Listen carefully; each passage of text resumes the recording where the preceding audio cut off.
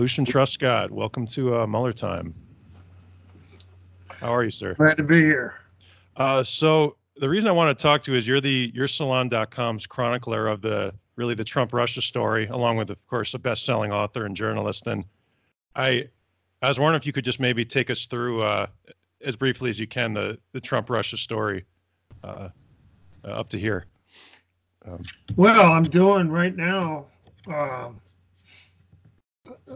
I don't know whether you saw my Wednesday column or not, but it was part one of a retrospective. Mm.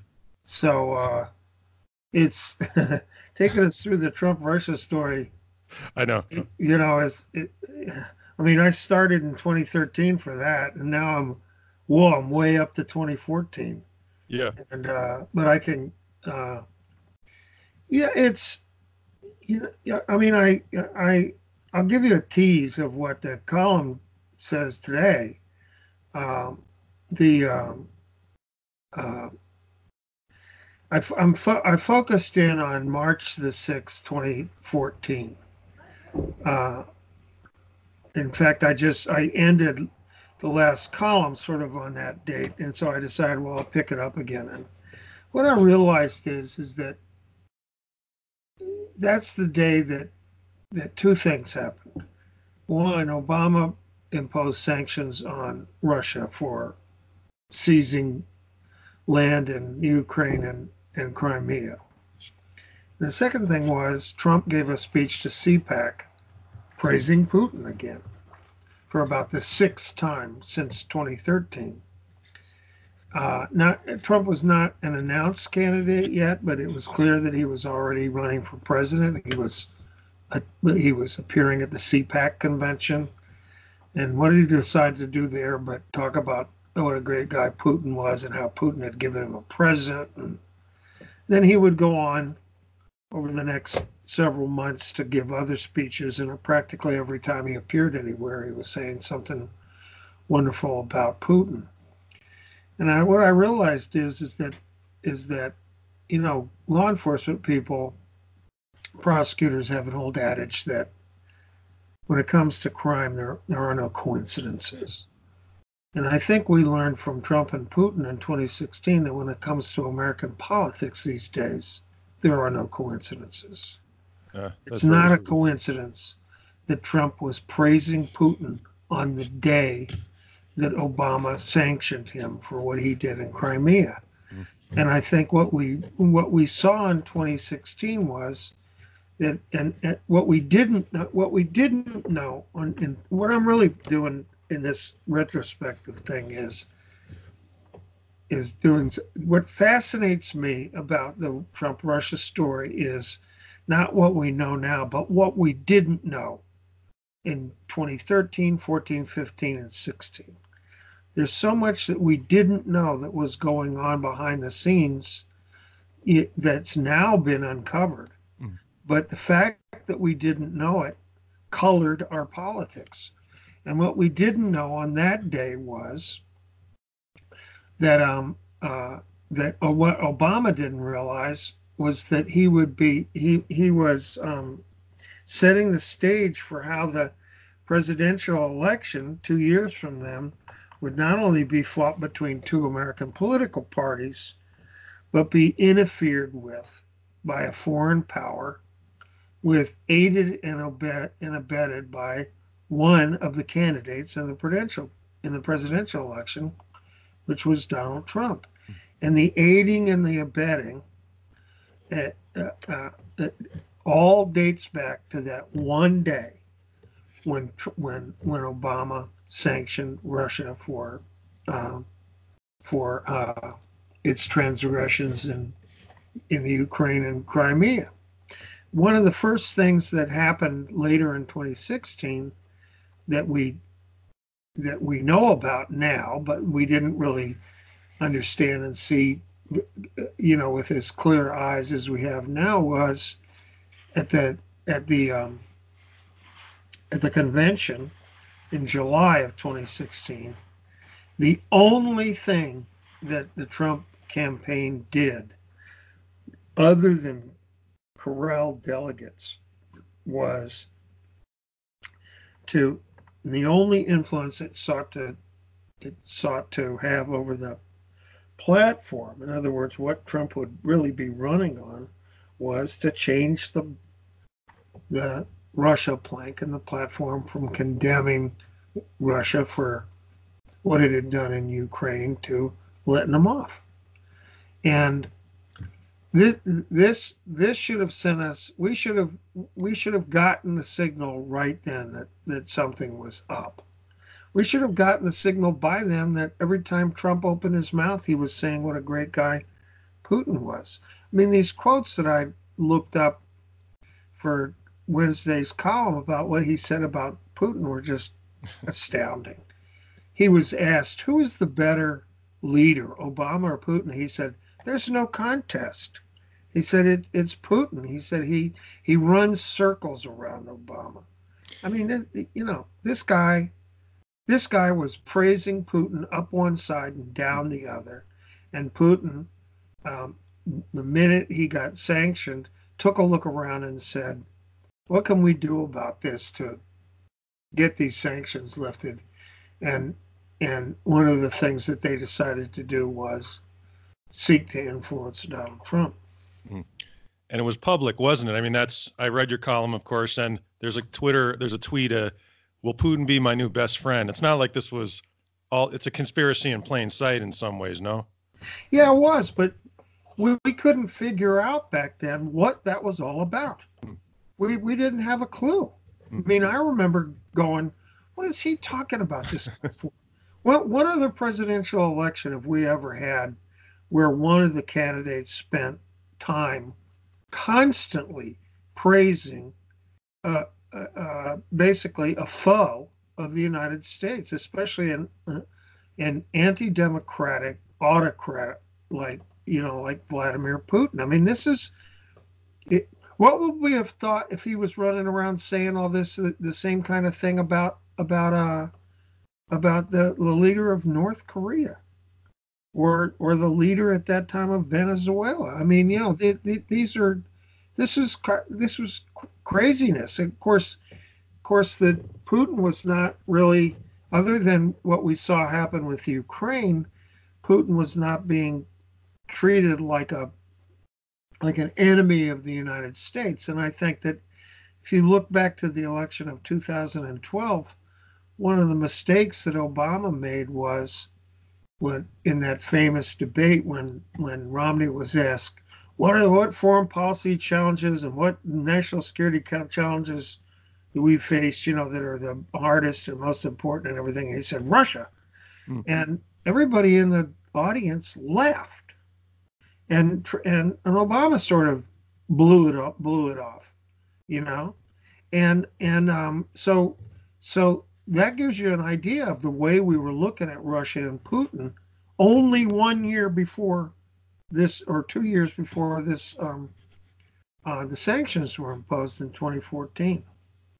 I have a question for you. That's what sometimes keeps me up nights is, as you said, the public and even investigative journalists like yourself, not all of us knew what was going on. But what I don't understand, why didn't our government, our intelligence agencies, are we supposed to believe they didn't know who Donald Trump is, and why didn't they take action in some way? Or I don't know. I don't get it.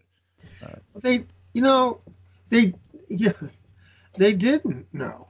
I mean, Donald Trump was not running around committing national security violations with foreign adversaries all over the place.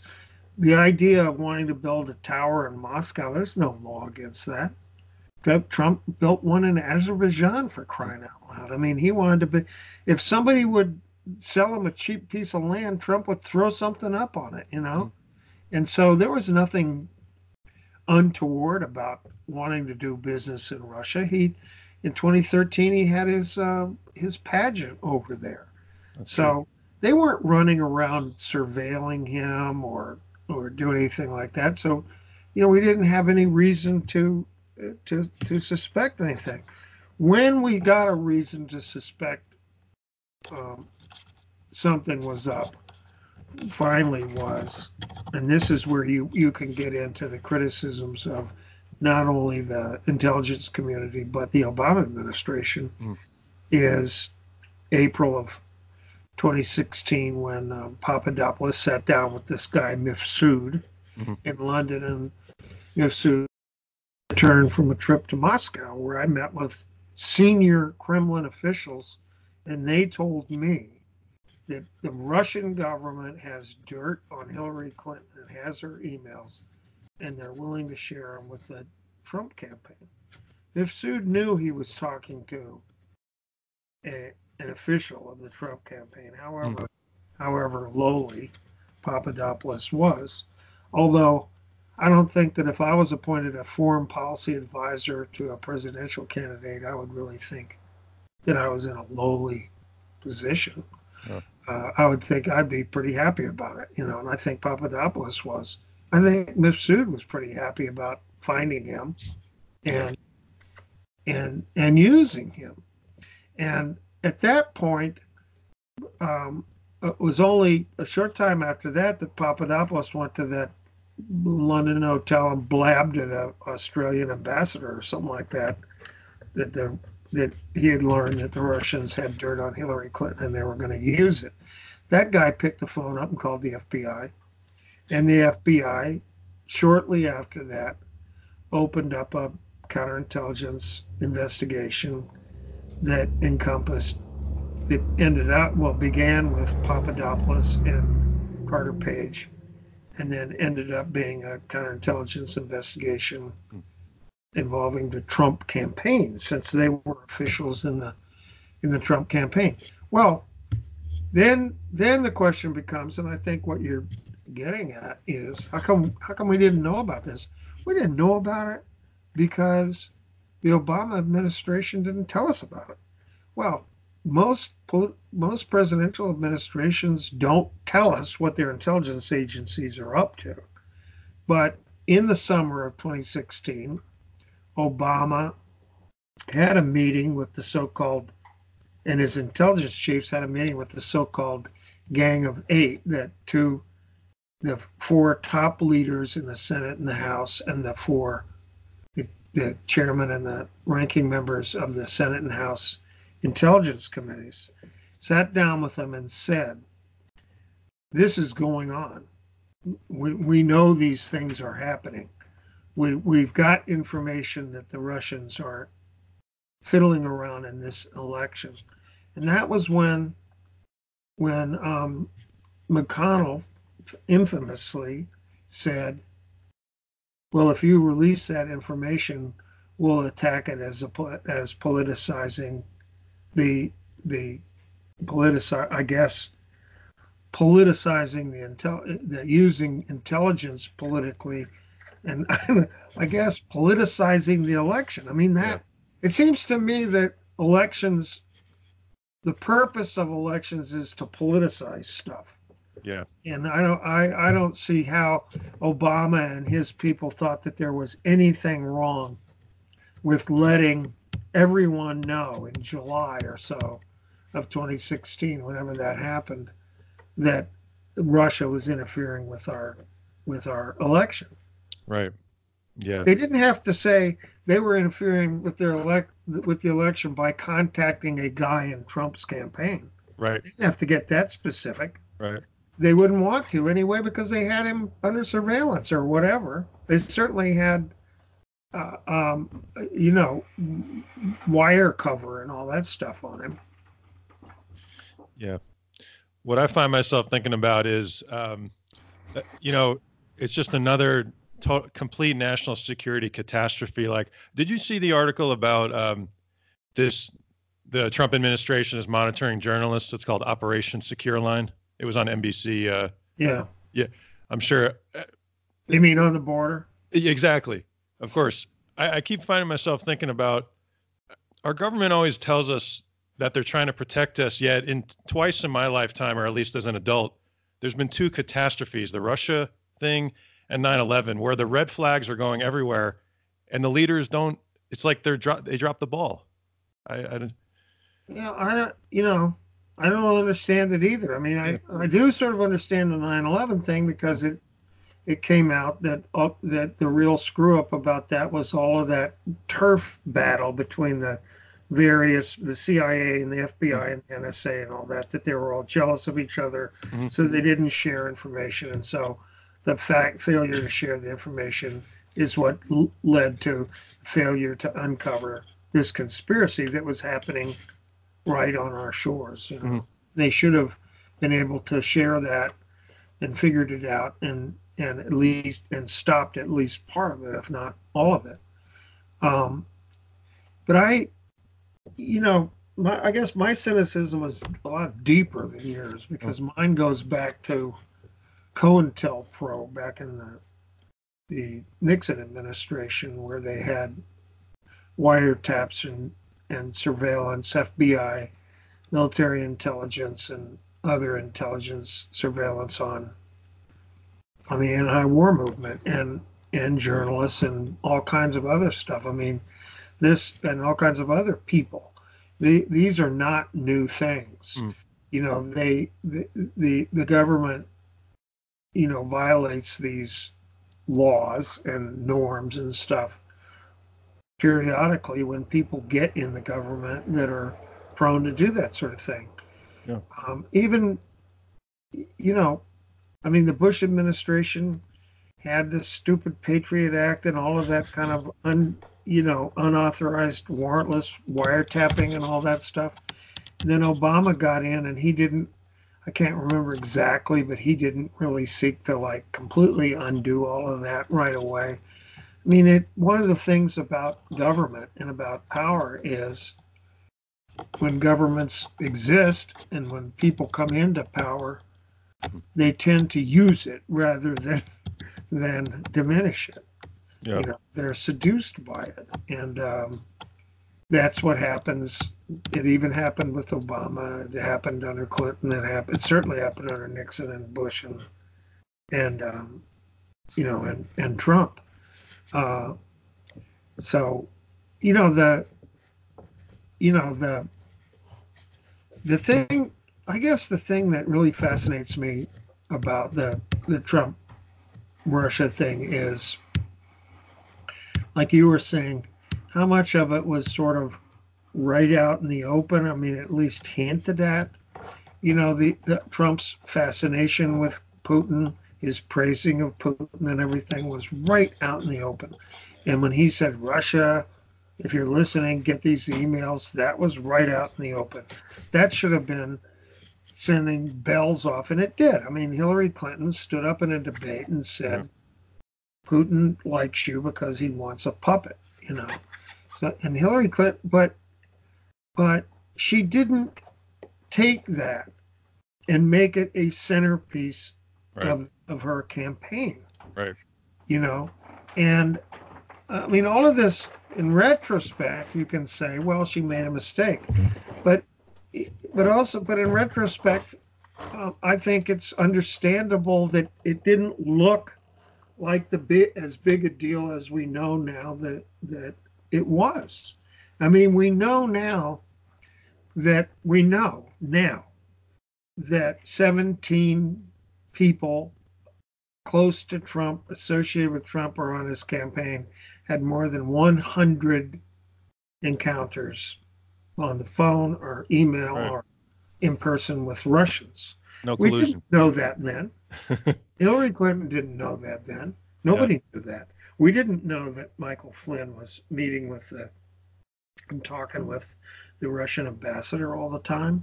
We didn't know that the Trump campaign was meeting with the Russian ambassador.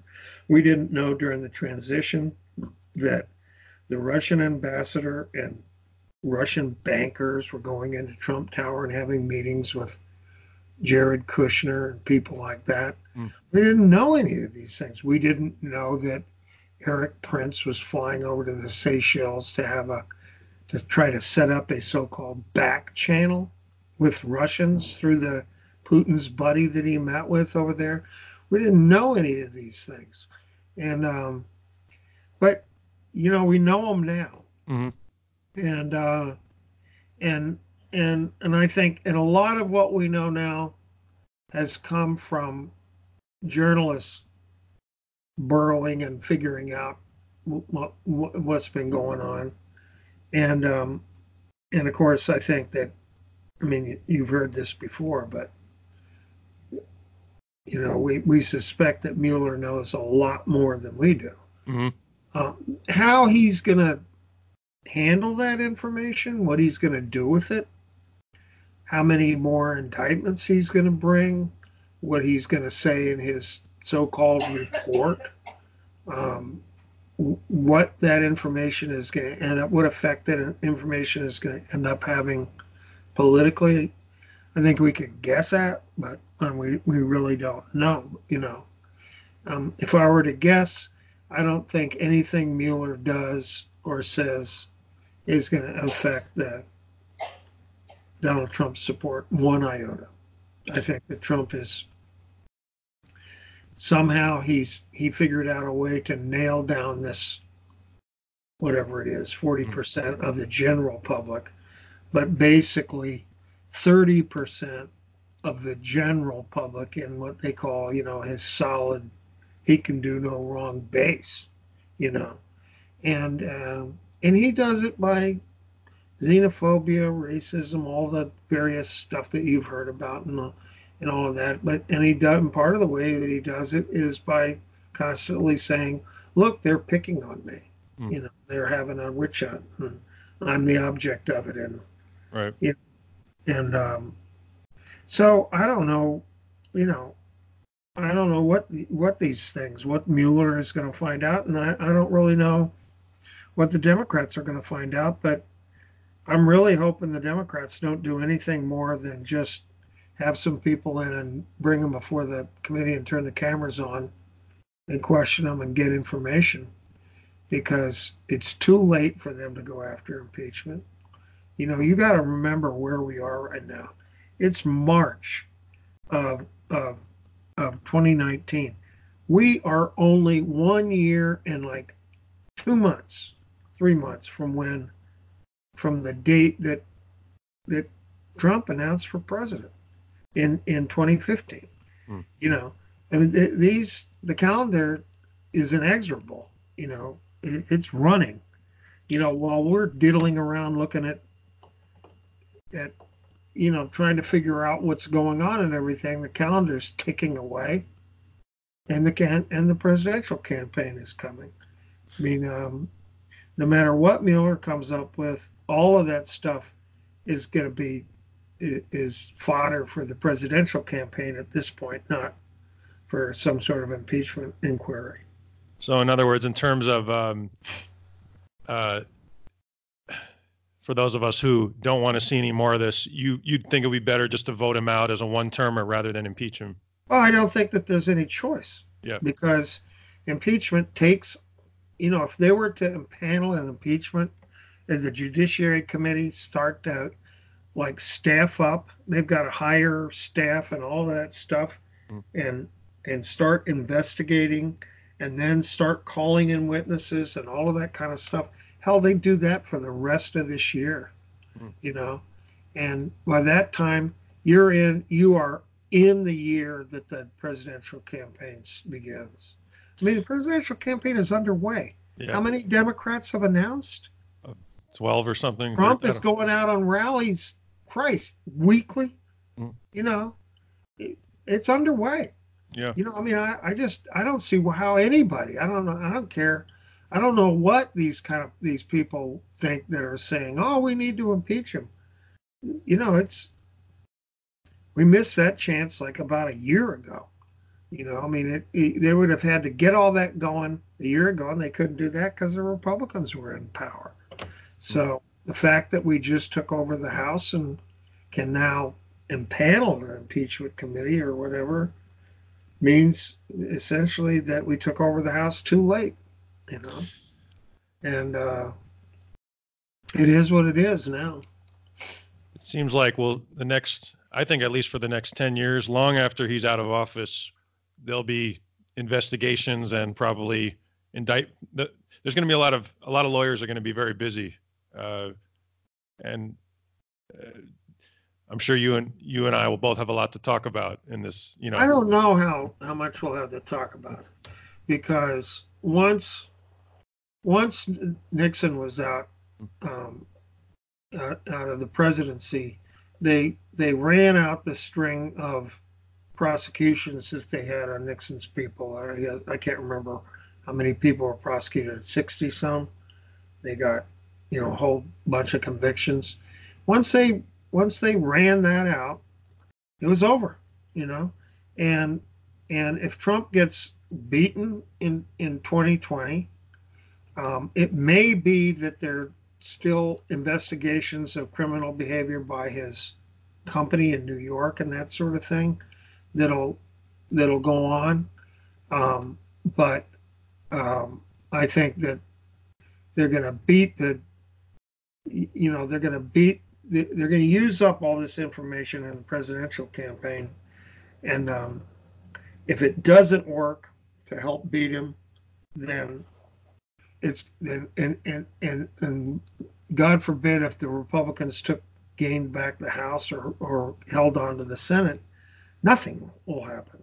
Nothing. We wouldn't be talking about anything because Yep. nothing would happen and there wouldn't be any source of information to come out. Special prosecutor would be finished. It's horrible to think of, but it's Yeah. actually a real possibility. I know you got your column to write today, so I just want to maybe ask you one or two more questions, and then it's off to the races. Do you think that this was a Manchurian Candidate kind of situation where literally, or just a coincidence of? No, the thing that I've been looking at, I started looking at Wednesday, and I'm looking at today is sort of the question of what came first, the chicken or the egg. Exactly. And I think what came first was Putin. Okay. I don't think Trump sat down and thought to himself, how can I use Putin to get elected, or what kind of crimes can I commit to get elected? I don't think that he I think that when crimes presented themselves, he took them. Okay. He committed them. But I don't think that there was some kind of sustained conspiracy to begin with. Sure. Or a plan on Trump's part to engage the help of Russians and others and commit crimes in order to get elected. And I'll tell you one reason I don't think so. It would take an enormous amount of rigorous intent and knowledge and cleverness and skill and everything else to do that. And if there's one thing Trump isn't, it's rigorous.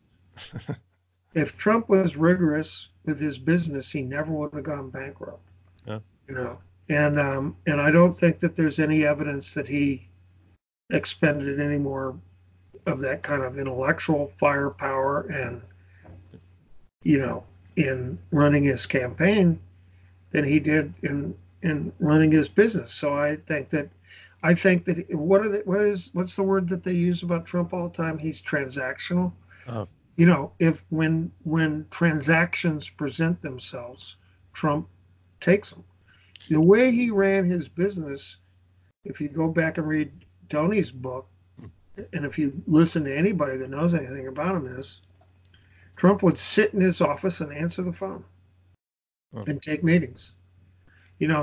People came to him and said, "Hey, are you interested in building something in Azerbaijan?" Sure. Yeah. He didn't.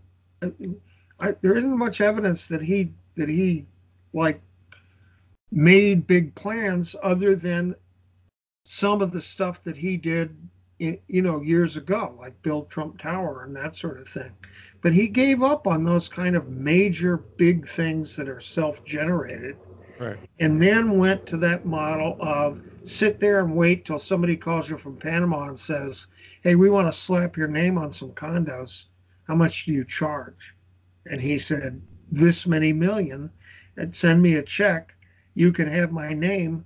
And then if you want, you can sign up my management company to run them for you." But he didn't go down there and build them. He Easy just money. took the opportunity when it came, So I think that that's sort of the way that he did his election campaign.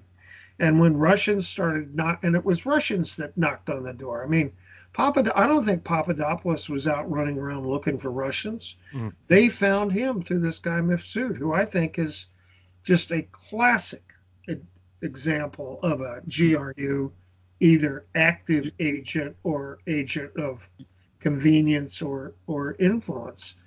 You know, where the way that those intelligence agencies and our intelligence agencies operate is they put agents out there that in basically in embassies and so forth, and they go recruit little guys like Mifsud to run around and look for shit for them, and they pay them for it. I'm sure that that's pretty much the way Mifsud makes most of his income, is by calling them up and saying, "Hey, I ran across this Trump guy. What do you want me to do?" "Oh, okay, come to Russia and talk to us." So he flies to Russia, and then they sit around and have meetings with him for 5 days, and then they send him back, and he says, "Hey, we've got this information we're willing to share with Trump. Go ahead and tell him in New York that we've got it." And then they call up Trump's people, and Trump's people go, "Oh my God." And instead of calling the FBI, as we know, they go, "What can we do to use it?" You Right. know, Yeah. they're just transactional with it, you know. They all have the same. It's ironic, right? They all have that in common. Yeah, and it doesn't mean that Trump's innocent. Yeah. It just means that he is what he is. You know, he's crooked. He's more likely to take a criminal proffer Mm. than, you know, say than Romney would be, or any of the other guys that were running against him, Cruz or any of them. Yeah. But you know, but I don't think that he was out there actively pursuing, um, you know, the Russian government. He was just willing to accept their help when it came his way. Yeah. Well, you That's yourself what I said think. no, no. It's. I agree with you. I don't think it's. I watch a lot of movies too, but no, I think it was like Gary Webb called it, the journalist, the Dark Alliance. They just everybody their interests come together. Um, uh, and you yourself said when as reporting abroad, when a man approaches you with, I think you said in Beirut, it's not somebody you want to spend time with. With No, I mean it. Those guys are everywhere, yeah, and I mean I got approached yeah. and shit. What was I? I was like a 27-year-old village voice writer. You know what I mean? I mean I was like a Papadopoulos without a portfolio, or without a political portfolio at least. You know, and but you know they're constantly feeling around and trying to find ways to influence stuff, and you know, doing that kind of thing. And you know, there are places in London and Paris and Vienna and Beirut and places like that that when you walk into them, every other guy has some kind of a thing going on. You know, Yeah. I mean, they look like they're just having a drink at the bar or sitting at a table with a couple of pals having hors d'oeuvres. But what they're doing is sitting at the table and having hors d'oeuvres with somebody that they're saying, "Hey, what is your company up to?" You know, and the guy says, "Oh, well, you know, we're really looking for this gas deal," and then they get back to their room and get on some secure line and say, "Hey, I ran into Schmucko Hmm. down there in the lobby, and he's looking for a gas deal for Azerbaijan or whatever." And then they take that little piece of information and salt it away. You know, it's you know that this campaign was the first time that world intersected the political world in our experience. Is there, and again, I know you have to go write your column. Is there any teaser you can give us for the next column or for Salon or uh, anything you Well, can I tell just us? gave you the lead, you Yeah. know, that about the coincidences Yeah. thing, you know, and I mean, I'm basically what I'm doing in this column is, um, I realized doing the column for Wednesday, I, when I was finished, I went, "Oh my God, this guy is just running around talking about Putin all the time." Yeah. I also realize that I don't think we know as much about Putin as we ought to. Hmm. Who he is, what kind of guy he is, how did he achieve power, what kind of power does he exercise, and what is it that he wants to do with Hmm. this power that he gets. It's that's the big one of the big hints with Putin is how how powerfully he reacts to the sanctions that have been imposed on it. The the the thing about the United States is that the United States is not just another foreign country to a guy like Putin. Hmm. The United States is the place where banking transactions are the nexus of international banking transactions happen in London, New York, and Paris, and that's about it. So if you lose New York, you're losing a lot. Another thing is that the United States, if you lose, this is a sanction we haven't imposed on Russia, but let's suppose that we decided we'd do it. Our FAA could say, you don't have landing privileges for airplanes coming from Russia anymore in this country. Think of what that would do. Instead, what we've done is we've said the following people don't have landing privileges here. The following people can't access bank accounts and move money through these banks and through our system. And the following people that we sanction when we do that is his buddies, and and and they limit his ability to project power. And not only that, if you look at it domestically, part of the way that he keeps himself in power in Russia is by keeping those kinds of guys happy. Hmm. Because those are the kinds of guys that, if they decided we don't like Putin anymore, could get together and start some kind of a political party or movement or whatever and try to take power from them. So Putin keeps them happy by lining their pockets.